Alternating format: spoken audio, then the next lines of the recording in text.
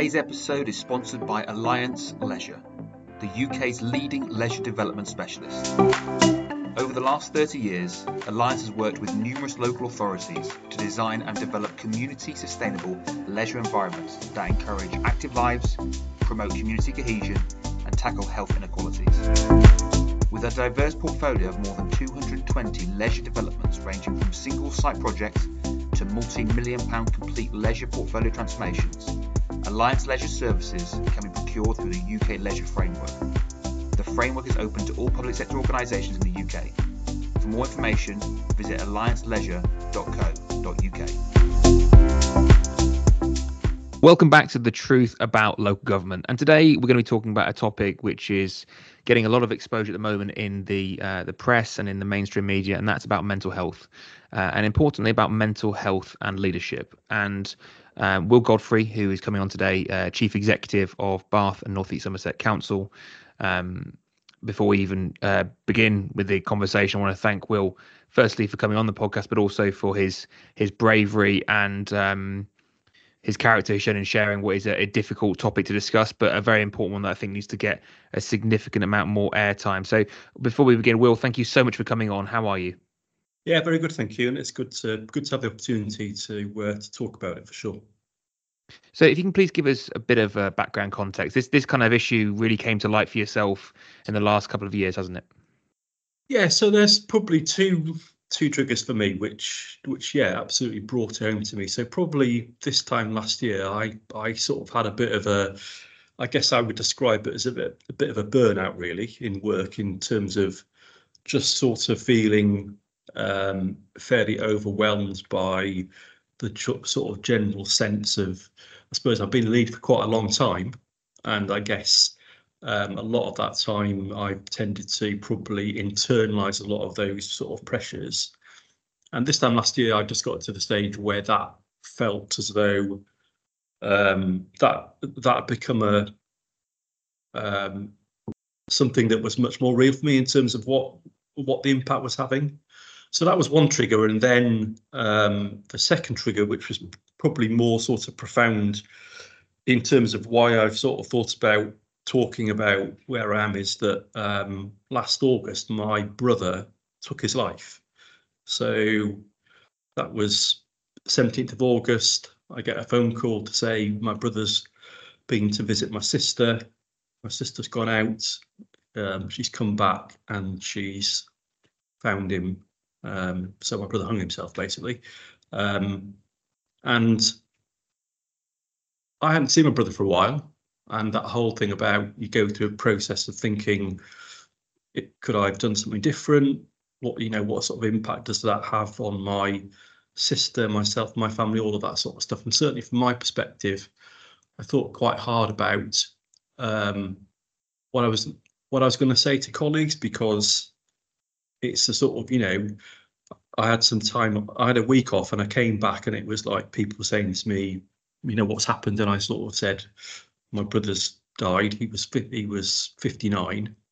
And I guess at that point I had a choice about, actually, was I going to be really open about that and the circumstances, but also probably the impact it's definitely had on me in terms of just me thinking about, what could I've done differently, all of those sort of things, and just thinking about the whole thing about when you actually say somebody's taken their life. I guess I've heard that in other contexts before, but when it happens to you, it's you really sort of feel, I suppose, how profound that is. So I took the decision fairly early on that I didn't want to sort of stigmatise my brother's death, but also I wanted to be very honest with people about the fact that,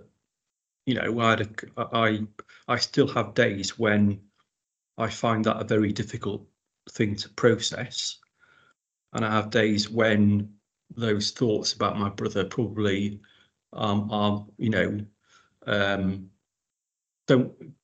overwhelm me as much, but they're certainly still there, and it definitely impacts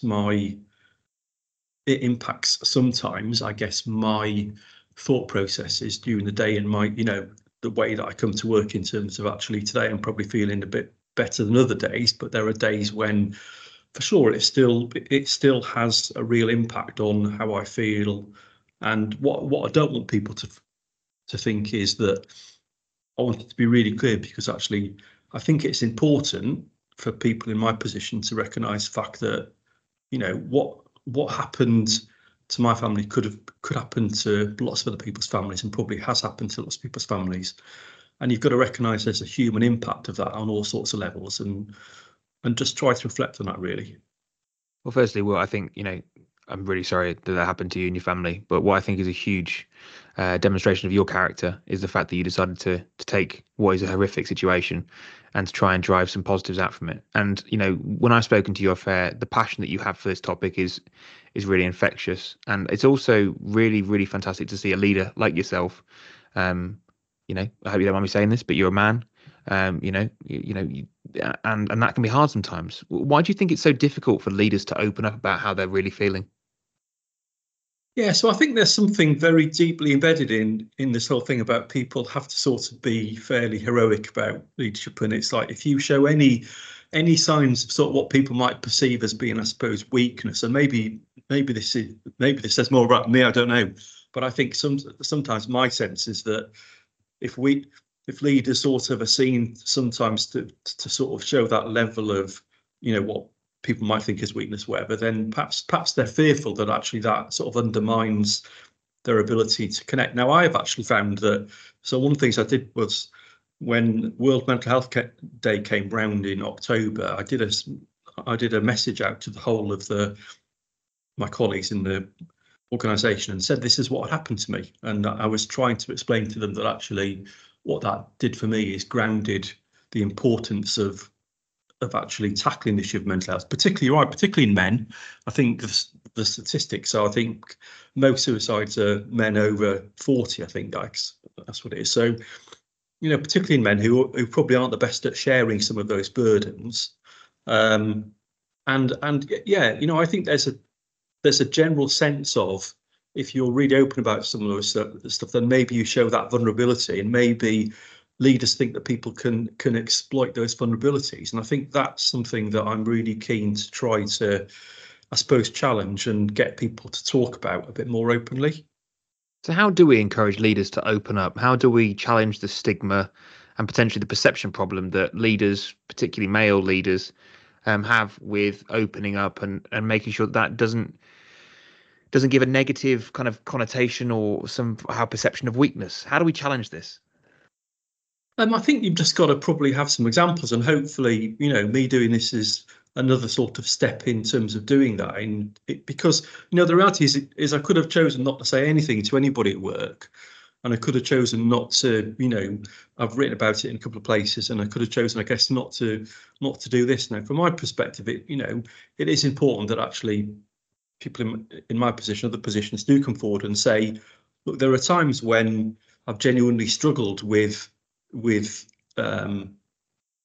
happening. When I think about, I first became a chief executive in 2003, and it was much easier. It was difficult then, but actually the sort of the pressures and the burdens, and I think it's that, I think in every walk of life, and every sort of leader that I think I've listened to over the last sort of 10, 15 years, people do say that I think leadership is harder, people's expectations are greater, the pressures that you've got in terms of dealing with finance, dealing with people's views about how you should do things are more difficult. And therefore, I think there's a greater sense of, actually, it's dangerous to come forward and say that I'm vulnerable. So I think, for me, the first step is to recognise that actually, as leaders, we're all human beings. I think one of the challenges that I've certainly seen over the time that I've been a chief executive is that people often see you they often associate you with the role as opposed to seeing you as a human being. So one of the most insightful things I ever did was, I was a chief executive, and then I went back to being a corporate director, and then I went back to being a chief executive. And it was fascinating for me when I'd been a chief executive, watching people talk to the chief executive and thinking, that's interesting. They're not talking to me in the same way they're talking to the chief exec, and you sort of see those things. And I'm sure that happens in in lots of organisations that, understandably to a degree, there is that sort of sense of actually people see you as the title. So what I found interesting is that when I sent that note out to colleagues, I probably had about 40 people respond to me, sort of saying thank you for bringing that out into the organisational sort of ether, because there are other people in my organisation, I'm sure in other organisations, who are really struggling with mental health, and it feels to me like something that is more prevalent now than it has been before, and therefore probably even more important that people talk about it. It's strange. I mean, I've struggled with my mental health for the majority of my adult life, and I've got a form of OCD called PRO. And it's something I very rarely, I will happily talk to anybody about it, because I think that transparency and consistency of message is really important to make people feel, to normalize the conversation, to make people feel that everybody has stuff going on. So therefore you can still achieve and still be ambitious, and still have to deal with the individuality of each of our brains and each of our minds and each of our lived experience. But I think there is something so powerful about a leader setting the tone of an organization, because it's bigger than just the individual, and what you've done is bigger than you, and what other leaders can do is more than just their immediate actions in terms of what that does for them individually, but it's what it does for the organization. Because I'm a strong believer of, if people feel comfortable that people they respect and admire, which tend to 90% of the time, I appreciate we're in a very challenging world now where people do challenge more and it's more stressful, but if they can see a leader saying, look, I'm not superhuman, and it's also okay. But I think the other thing that's important to say with this is that it's also not a get out of jail free card. This is one of the things for me, is that it's important to give people honest, so that people can support properly. But it's not something that can just be pulled out, because I do sometimes feel that happens, that people, it's then used as, I've got mental health conditions, which I'm not saying that people don't, but it should be something that we address proactively, rather than it getting to a point of reactiveness, and where That's absolutely right. So I'm really, really conscious and clear that I don't seek to use what's happened to me as an excuse for anything. So if things are going wrong in the organisation, I'm not sitting here saying, look, today I don't feel particularly well because of X, Y, Z. I think for me it is important, as you say, just to actually say that everybody has different issues that they're dealing with. And one of the things that I talk to colleagues about, and again, this is the benefit of experience over a period of time. I think one of the really interesting things is the higher that you go up in organisations, and when you assume leadership positions, there's often an assumption that you know everything about everything, and therefore you should be able to deal with everything. And I also think there's a propensity sometimes for leaders to feel uncomfortable about going, well, I don't know about that, or I need some help with that. And one of the things that I say to colleagues is actually, one of the things that I find makes people stand out is those people who are still prepared to ask for help. So if a leader isn't asking for help, that rings alarm bells in my head, because actually, how can somebody really know everything? How can somebody address everything, if you know what I mean? And so I think the ability to be humble enough to say, I don't know actually about that, and I'll go and find out, and I'll try to do something about it, is something that I look for in people. Definitely. I think it's that level of emotional depth and awareness to go, yeah, there's it's not necessarily ego, but it's just saying no one has all the answers. No one knows everything. And I think it's being open to, like you said there, asking for help where you need it. Has opening up, and I appreciate horrific circumstances, in terms of this opening up process that you've gone through, has anything changed for you in terms of how now you work on a day-to-day basis, in terms of, or anything that you've kind of learned, which you wish you could tell yourself 20 years ago? Yeah, so I've definitely learned that, it's not about quantity, it's about quality, right? Again, I think when I look back at when I started, I think I was much more sort of attracted to the fact that a leader had to be there for, like, 10 hours a day, whatever, and you have to be the first person in and the last person out. I just don't think that's right. I think at the end of the day, what I think I'm best at is adding value, and value is not about quantity.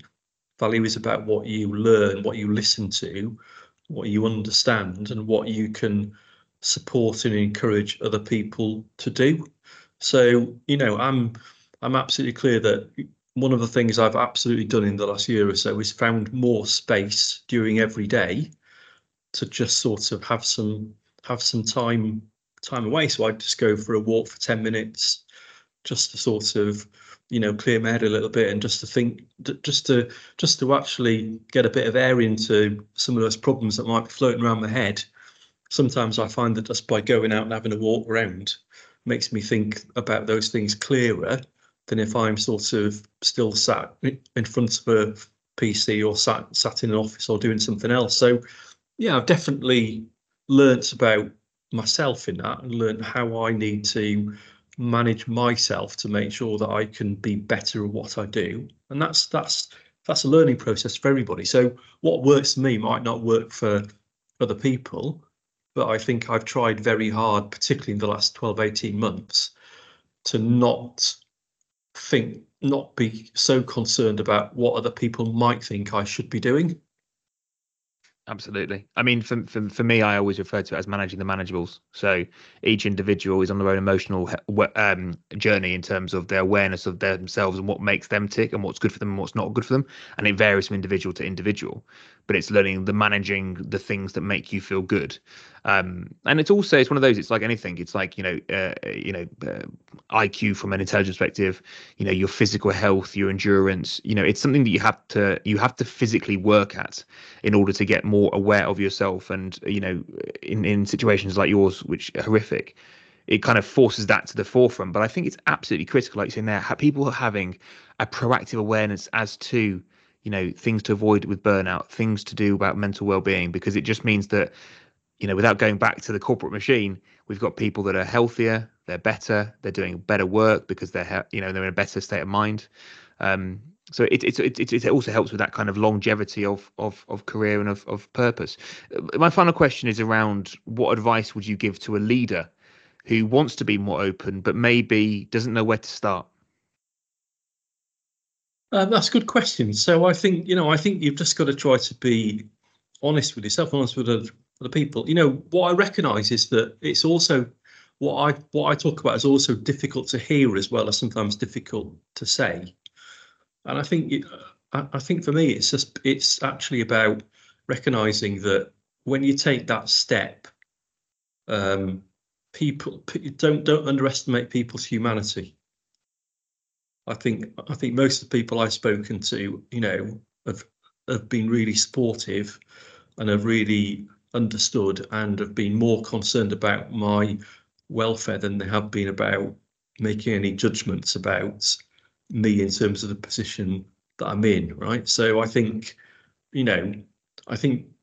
broadly speaking, I think in those situations, I think people are very supportive. So it's not something I'd say people should be fearful of doing.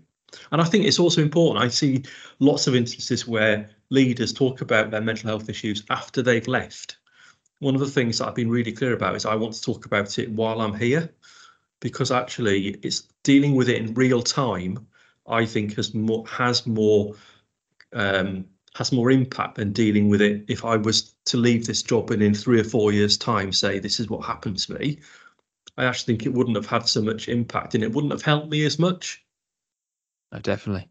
It's an incredibly personal topic that affects everybody and will affect everybody at some point in their lives. So, which is why it's so important to start having those conversations and start exploring yourself and exploring what you need to be well as early as you can in your career and within your life. And I just want to thank you, Will, for your honesty and openness to discuss, which is a very difficult topic, but also to give everyone at home, if you're listening, whether you're in a leadership position or whether you're not, if you're in an organization, opening up and being a leader can exist in successful individuals, successful leaders. It's not something to be shunned. It's not something to shy away from. I think in actual fact, it shows a strength and a bravery that in a modern society where mental health is becoming increasingly a focus point as a society, it's only going to become a greater strength, and your image will only be better. So, Will, thank you so much for coming on the podcast. It really has been I hope it doesn't come across the wrong way today. It's been a wonderful conversation on a very difficult topic and a very useful content for our listeners. Great. Thanks, Matt. You've been listening to The Truth About Local Government. If you have going through mental health issues, there are significant amounts of support networks that you can reach out to as part of, again, on Samaritans, on the DCN, there's a number of different websites. So please don't sit there alone in silence. Do reach out and ask for help. And again, just thank you to our guest speaker, Will Godfrey, for coming on. If you've enjoyed it, as always, please do give it a like, give it a share. And I will look forward to bringing you more useful content to help improve your working life and your life at home in due course. Goodbye for now. Today's episode is sponsored by the UK Leisure Framework, the UK's only dedicated leisure framework. The UK Leisure Framework allows for the direct appointment of a development partner for scoping, design and construction of leisure, centres and sports facilities. The framework is available to all UK public sector organisations and has completed over 100 projects to date. For more information, visit leisureframework.co.uk.